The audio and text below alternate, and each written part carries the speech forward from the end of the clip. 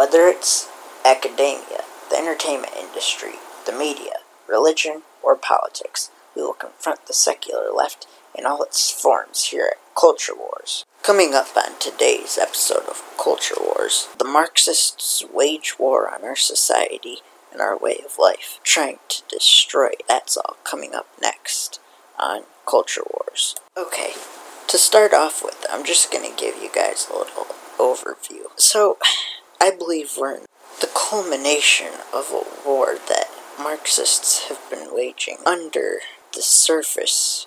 It's been raging for years now. Let me explain what I mean in a little more detail. So, I've been thinking for years that if we continue on our current trajectory that we're on in this country, our country, or at least the America that we know and love, will die. It will cease to exist. And that time is drawing near. I'm not sure if it's not already too late.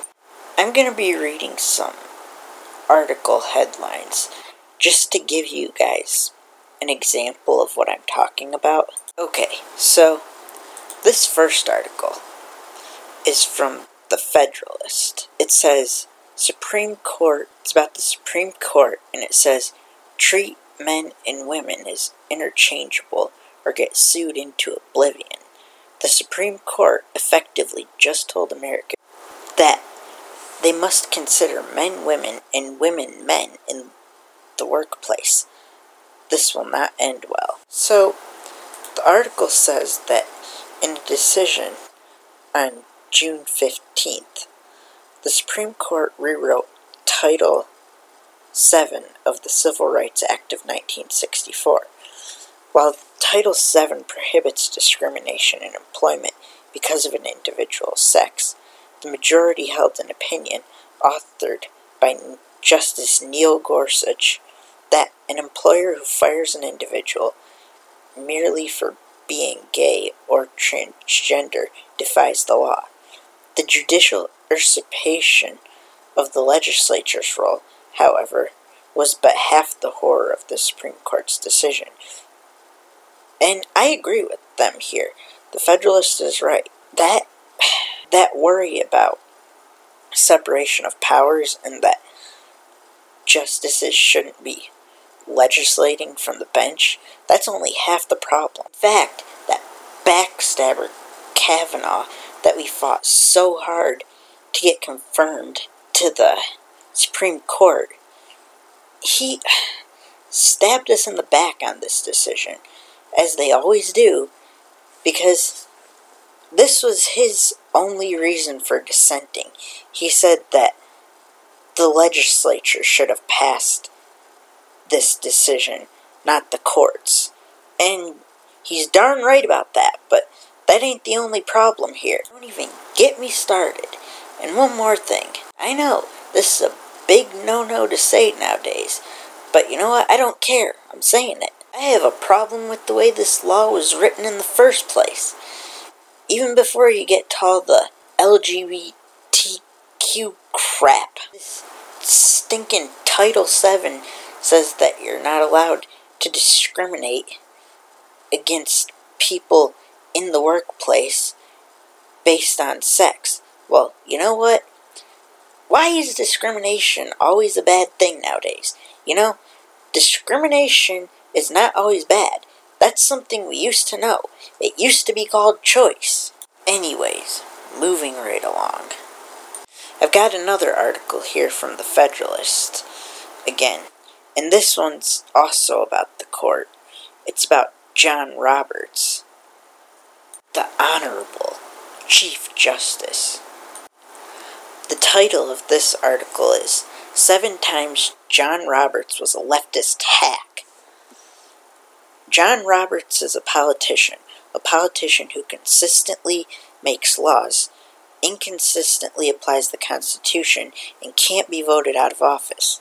I just gotta say, I love that title. It perfectly describes John Roberts. Okay, so the article starts off like this. Knock knock, who's there? Unelected leftist politicians in robes with lifetime tenure Turns out the Supreme Court is a joke, and the punchline is Chief Justice John Roberts. 2 high court decisions this week brought that reality into focus when George W. Bush appointed chief sided with leftist justices to say sexual orientation is sex and that the current commander-in-chief can't undo unlawful executive action from a past president because of his reasons. Oh, by the way, that's another thing. We'll get to George Bush later in the program. Okay, I'm not going to read this whole article, but I'm going to just go over a couple of the decisions that they highlight just to show you how terrible Chief Justice John Roberts is. I'm just going to read these decisions that they list, and then I'm going to comment on them in my own words.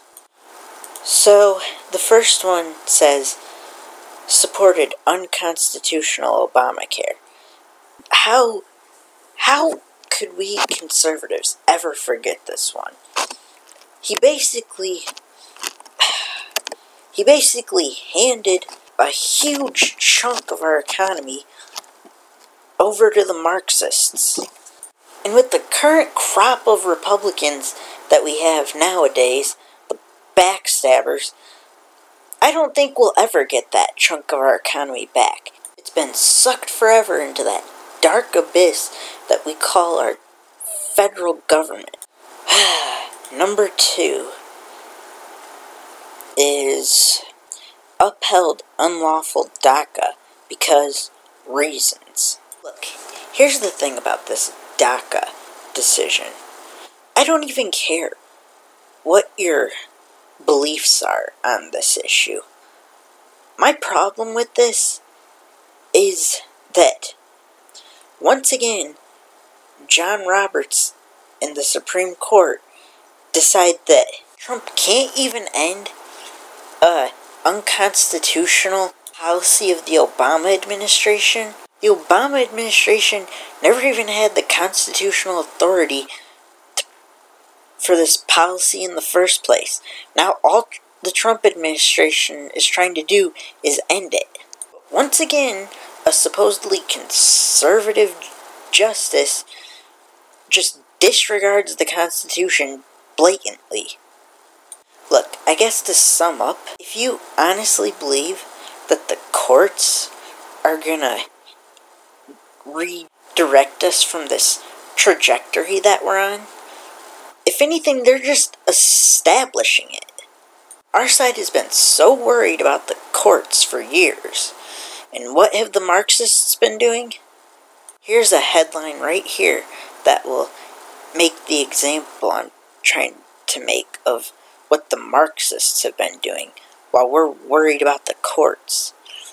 Merriam-Webster, hold on, this is from the American Spectator. The title is Merriam-Webster to redefine racism to include systemic oppression. Upon petition, the American Dictionary has agreed to expand its definition. I'd say they're more like the un-American dictionary now. Can you believe this? This is freaking Orwellian. In Orwell's novel 1984, one of the ideas was that if you can shape the language, you can shape people's beliefs. Look, this is why we are at where we are at today. The left is way more tactical than we are. We're so worried about who's on the courts, and I'm not saying we don't need our side on the courts. But what I'm saying is, what the left is known for years is that if we don't win the hearts of people, the trajectory of this country is not going to change no matter who's on the bench. Look at the Marxists that are doing the majority of this rioting. You know what generation they're from? The millennials, my generation.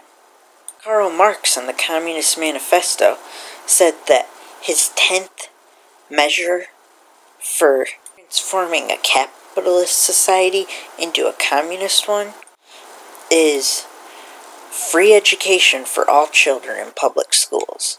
See, this is why they want diversity in everything except thought. Because communism is totalitarian. It is totalitarian. And in order for totalitarianism to work, diversity of thought is a roadblock. Okay, for this next segment, I want to discuss how we can fight this. And to do that, I want to read an article that I found a few years ago. And I want to read a large chunk of it. This article is from a website called Zero Hedge. And the title of the article is How to Stamp Out Cultural Marxism in a Single Generation. It says that cultural Marxists commonly designate arbitrary victim status to various classes, separating them from each other based on how oppressed they supposedly are. The less statistically prominent a particular group is in any Western society, generally the more victim group status is afforded to them by social justice warriors. I have to pause for a second to make a comment. So, this is what I was saying earlier about discrimination and the Title VII Civil Rights Act. Supposedly because women weren't represented in certain careers for years, supposedly it means they were oppressed. This is just such BS. Okay, skipping down a little bit below in the article. Finally, the erasure of free speech and thought is always the holy grail of cultural Marxists, but this is not always done through government power, at least not right away. Social justice cultists rely more on collective pressure and public shaming tactics to engineer an environment in which people feel compelled to self-censor rather than deal with the hailstorm of witch hunters and wagging fingers. This is what I just said. They don't want diversity of thought. Okay. Cultural Marxists need to constantly observe ever greater modes of oppression and inequality in order to justify their existence. The impositions on individual liberty will never end. What he's saying is, this is the problem. If the horror of racism were to ever go away, if we were ever to just decide as a country that racism largely isn't a problem anymore, then Marxists would not be able to transform our society because they need a boogeyman. For example, if we were all to just decide tomorrow that blacks have just as much opportunity in this country as whites do, which I believe they do, then Marxists couldn't justify all this crap that they're doing right now with race, like making white people bow to black people, or trying to pass affirmative action programs or reparations, or whatever twisted programs they come up with. Okay, I'm reading the article again. And so here are my solutions, says the author, which must be enacted by individuals in their daily lives regardless of the potential backlash. Do you have leftist-leaning friends or family members? Doesn't matter. Are you employed in a workplace crawling with social justice warriors? Stop seeing them. They do not matter. Worried about losing your relationship if you take a stand? Say good riddance. This is what must be done by free thinkers if they are to counter and reverse the collectivist nightmare of cultural Marxism. He's absolutely right. We need to start seeing that, like during the time of the Revolutionary War, this is not politics as usual. It's time to break the emergency glass. It's time to say, give me liberty or give me death. Anyways, here are his solutions. 1. Feel no shame. Social justice relies on shaming tactics, usually by slandering an opponent with a label that does not really apply to him, in order to control his arguments and behavior. If you don't care about being called a bigot, a racist, a sexist, a misogynist, a homophobe, etc., then there really is not much that they can do to you. I agree. This, you know what, this white privilege crap too, it's just like he says. All it's designed to do is to shut down debate. Solution number 2. Do not self-censor. This does not mean you should go out of your way to be antagonistic or act like an ass. But the thought police have power only if you give power to them. Say what you want to say when you want to say it, and do it with a smile. Cultural Marxists are generally weaklings. They avoid physical confrontation, like they avoid logic, so why fear them? Solution number 3. Realize there's no such thing as white privilege. In reality, there's only privilege for victim status groups. When confronted with such claims of white privilege, demand to see proof of such privilege. Invariably, you will get a long list of first world problems and complaints backed by nothing but easily debunked talking points and misrepresented statistics. People should not feel guilty for being born the way they are. He's right, that's classic misrepresented statistics. Solution number 4. Demand facts to back claims. Cultural Marxists tend to argue on the basis of opinion rather than fact, present facts to counter their claims, and demand facts and evidence in return. Opinions are irrelevant if the person is not willing to present supporting facts when asked. This is another thing. I'm so sick and tired of this relativism. Truth is not relative, it's absolute. Relativism is another one of these liberal views that started, like so many of them do, in the universities. Anyways, solution number 5. Do not play the game of unconscious bias. If social justice warriors can't counter your position with facts or logic, they will invariably turn to the old standby that you are limited in your insight because you have not lived in the shoes of a insert victim group here. I agree. In fact, I would point out that this reality of limited perception also applies to them as well. They have not lived in my shoes, therefore they are in no position to claim I enjoy privilege while they do not. This is why facts and evidence are so important, and why anecdotal evidence and personal feelings are irrelevant where cultural Marxism is concerned. I have to point out a little area of disagreement with the author on that one. I think that this idea that your perception or perspective limits your ability to know certain truth, I don't buy that. That's a form of soft relativism. Number 6. Let cultural Marxists know their fears and feelings do not matter. No one is entitled to have their feelings addressed by others, and another person's fears are ultimately unimportant. Whether the issue is how cultural Marxists feel over private gun ownership, their irrational fears are not our concern. Why should any individual relinquish his liberties in the name of placating frightened nobodies? Once again, this author makes a great point.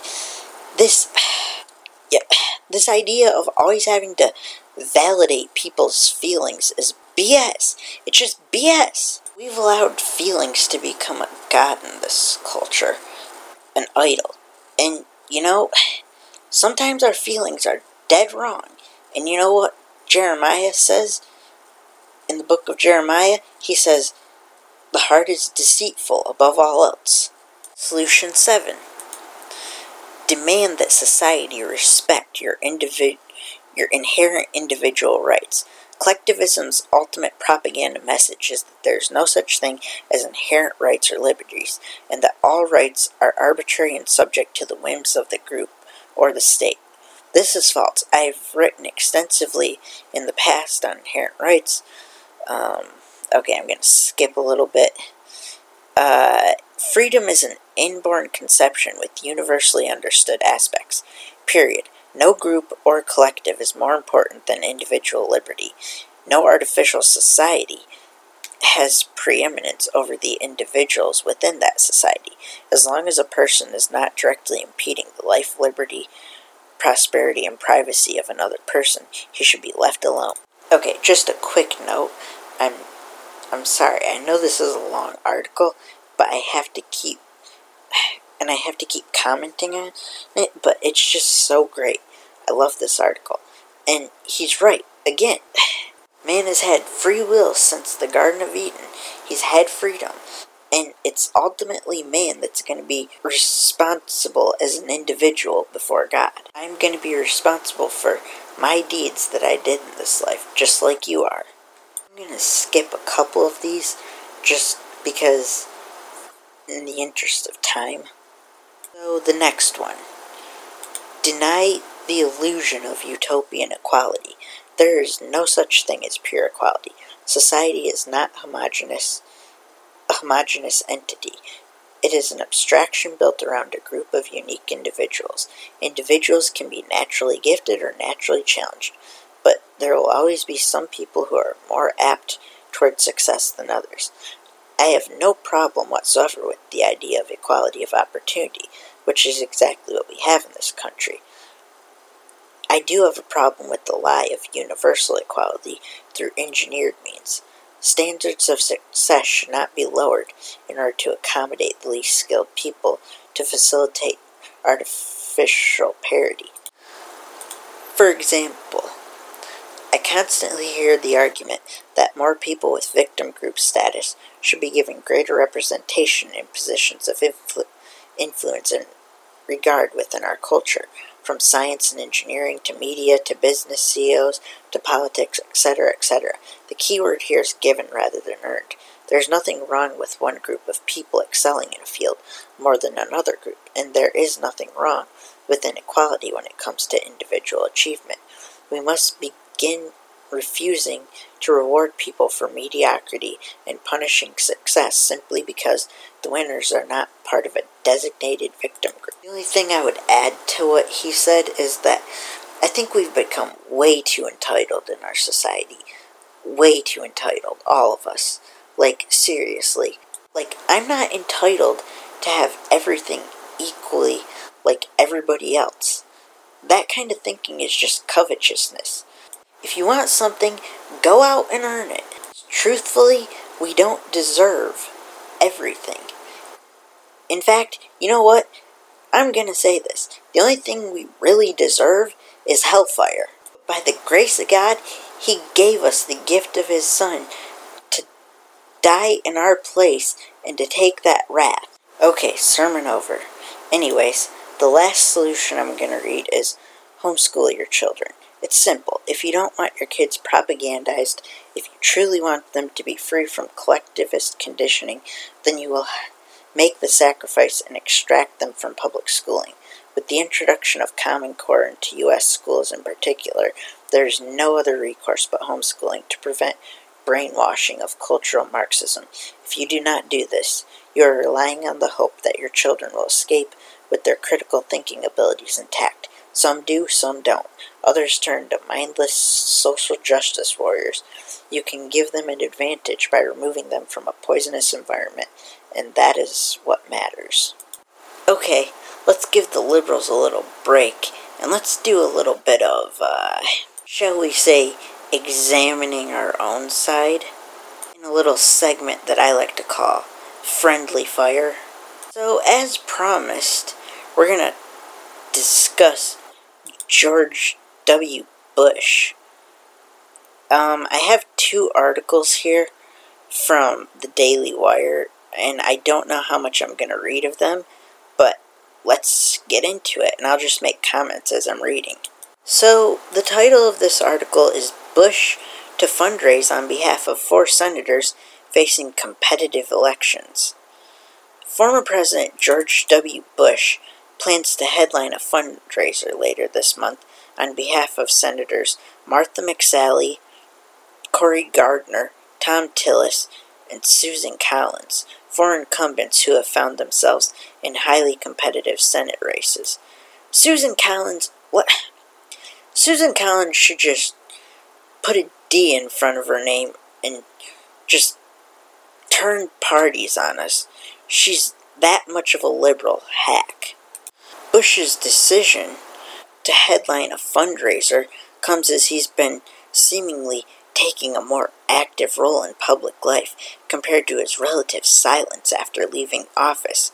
In the last few months, the former president has addressed the nation about coronavirus in a video message encouraging compassion and unity, and spoken out against systemic racism after the death of George Floyd. So let's get something straight here before I read any more. George Bush, remember how all the talk of him being so honorable, oh, he's so honorable for being silent for 8 years while the Obama administration gutted the Constitution, and now that we actually have a president in there for once in our lifetimes that is actually trying to reestablish the Constitution, George Bush comes out and campaigns against us and starts jabbing us in the back.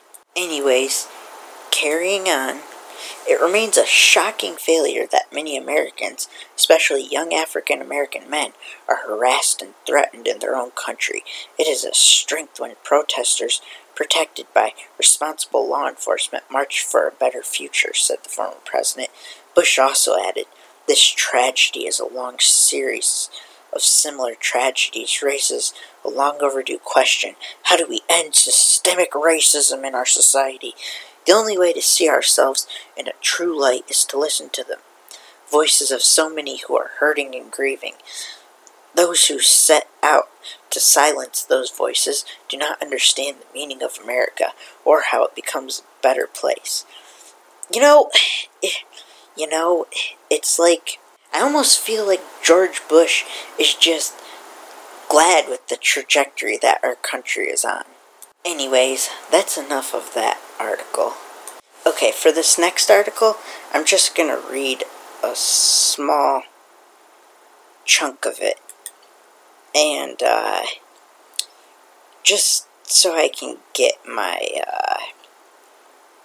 thoughts on it, So it says, poll, how do Americans feel now about changing military base names, reparations, and chokeholds?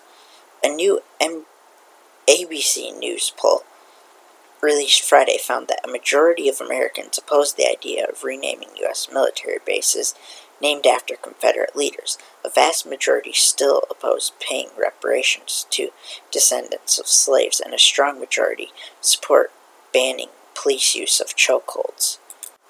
First, a minor point.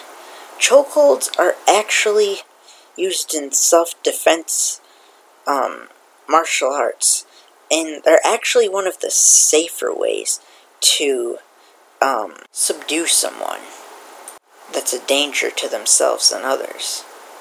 But second, and probably more important, is I need to ask a question.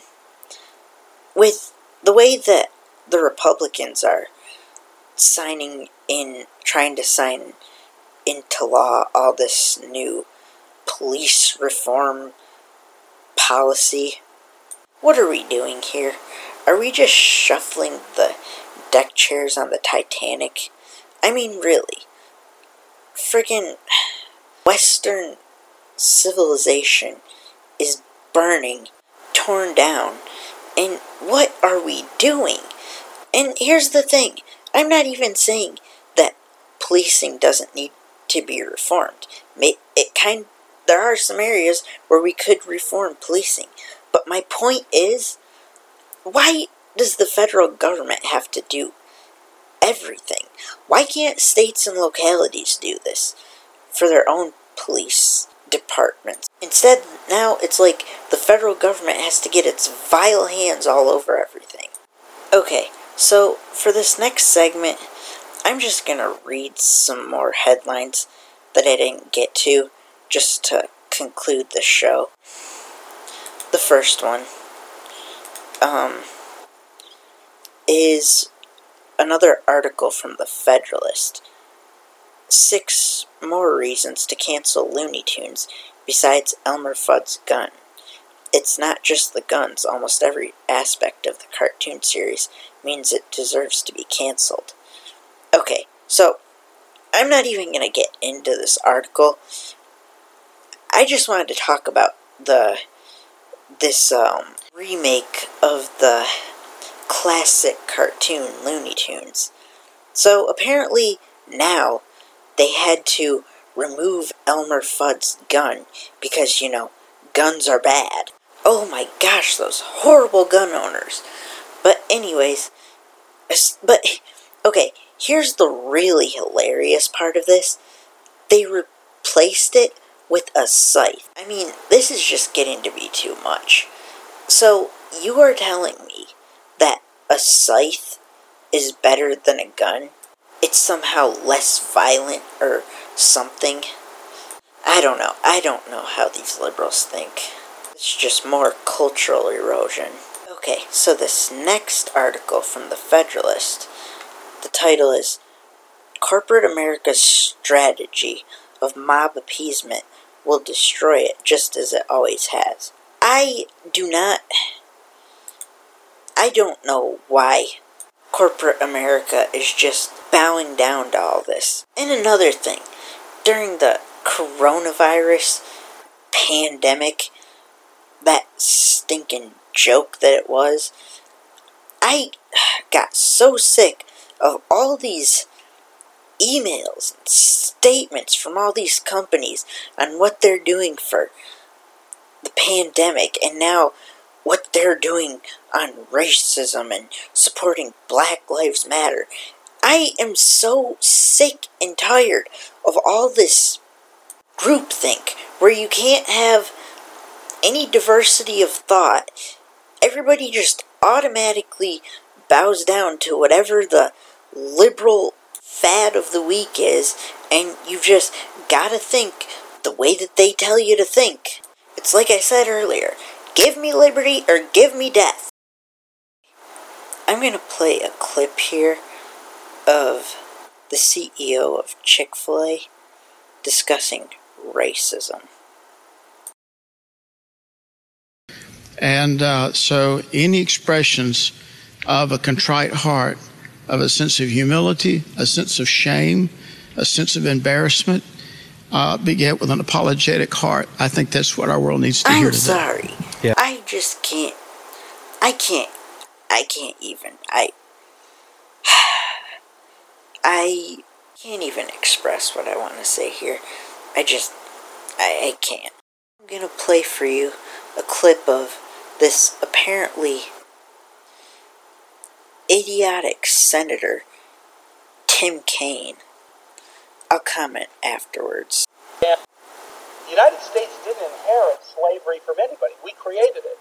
It got created by the Virginia General Assembly and the legislatures of other states. It got created by the court systems in colonial America and since that enforced fugitive slave laws. We created it. And we created it and maintained it over centuries. You hear that, folks? So, we, America, who's only been a country for maybe a little over 200 years, we invented slavery. We invented it. Sheesh. Has this guy ever opened up a Bible? Doesn't he know that the Israelites were slaves in Egypt for 400 years? And that was thousands of years before we were even a country. Idiots.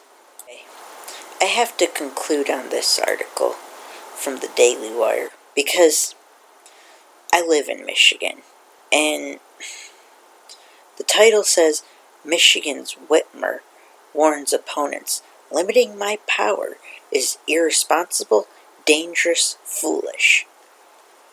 On Wednesday, Democratic Michigan Governor Gretchen Whitmer, who has been widely criticized for the draconian policies she enacted during the coronavirus crisis circled the wagons against members of the Michigan legislature, as well as citizens who had created petitions to limit her power, calling such movements irresponsible, dangerous, and foolish.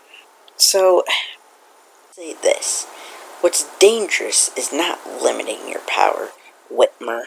We get down into more detail on this in another show, but because we're running out of time right now, I'll just say this. Whitmer, you wicked witch of the left, you expect us to believe anything you say on coronavirus? When we went out and exercised our right to protest, your infringement on our liberties, you called us a bunch of racists and misogynists. But then you go out and protest with those people that are trying to burn down our way of life. You wicked witch of the left. Anyways,